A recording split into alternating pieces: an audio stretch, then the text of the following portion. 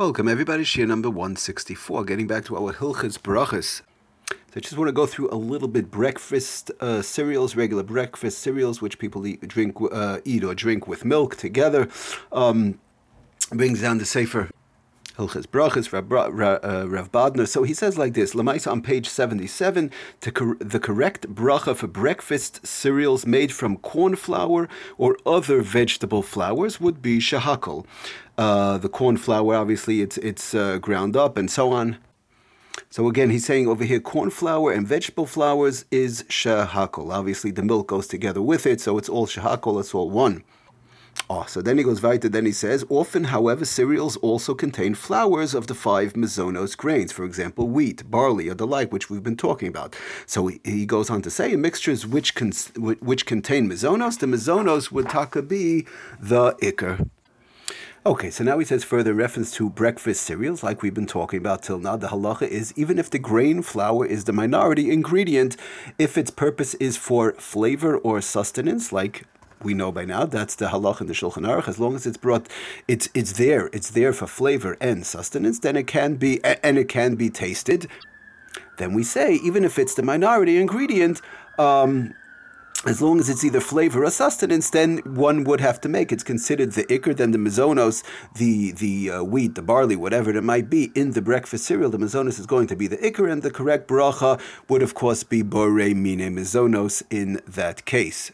As we could understand, in general, breakfast cereals, it's mixed with milk, and each spoonful is going, if let's say there's a couple of brachas in there, each spoonful usually is going to have a couple of brachas, because people don't pick out the pieces, most people don't pick out the pieces of cereal from the cereal bowl, especially when it's mixed in with milk and other ingredients and so on.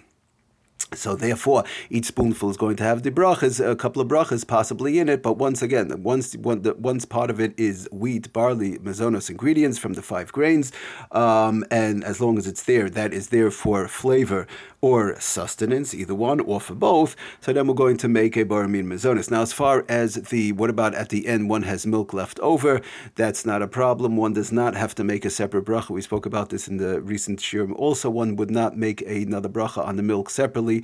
In other words, even the way he wants to drink down the last couple of gulps of milk at the end, and there's nothing really left over in the milk. He already finished the cereal, so that was all covered on the borei mine mezonos. And a shahakal at the end would not have to be made. We mentioned this in the past also, even in various different mixtures, even if a spoon here or there is taken from the other ingredients, it's still all covered together, as long as it's in general, the Aruch HaShulchan spoke about that, in general, it's eaten all together. So then everything is covered under the mezonos. Now, of course, we understand that a breakfast cereals is a very good example of this whole thing, this whole halacha, because of the fact that every spoonful usually has milk in it and has the grains in it or whatever it is. It might have even if possibly it is bar pri adama, but it has everything in it in each spoonful. So it's a very, very good example of how this whole ikar v'tafel halacha would fall into play and actually work. So now, as far as the bracha achroina, the after bracha, so as we mentioned in the past, just as the bracha rishona on the ikar covers the tafel, so too the bracha achroina, the secondary bracha, the after bracha of the ikar would also cover the tafel, which is the secondary food. So again, the same thing. As long as if somebody's eating a cereal whereby it's a mezonos, and even if it's even though the mezonos might be the minority, as long as one ate the amount of mezonos in their cereal, they had the amount of mezonos, barley, wheat, or whatever it is, in the time frame for a bracha achroina, which is kedei achilas pras, which again we have to talk about that in the future.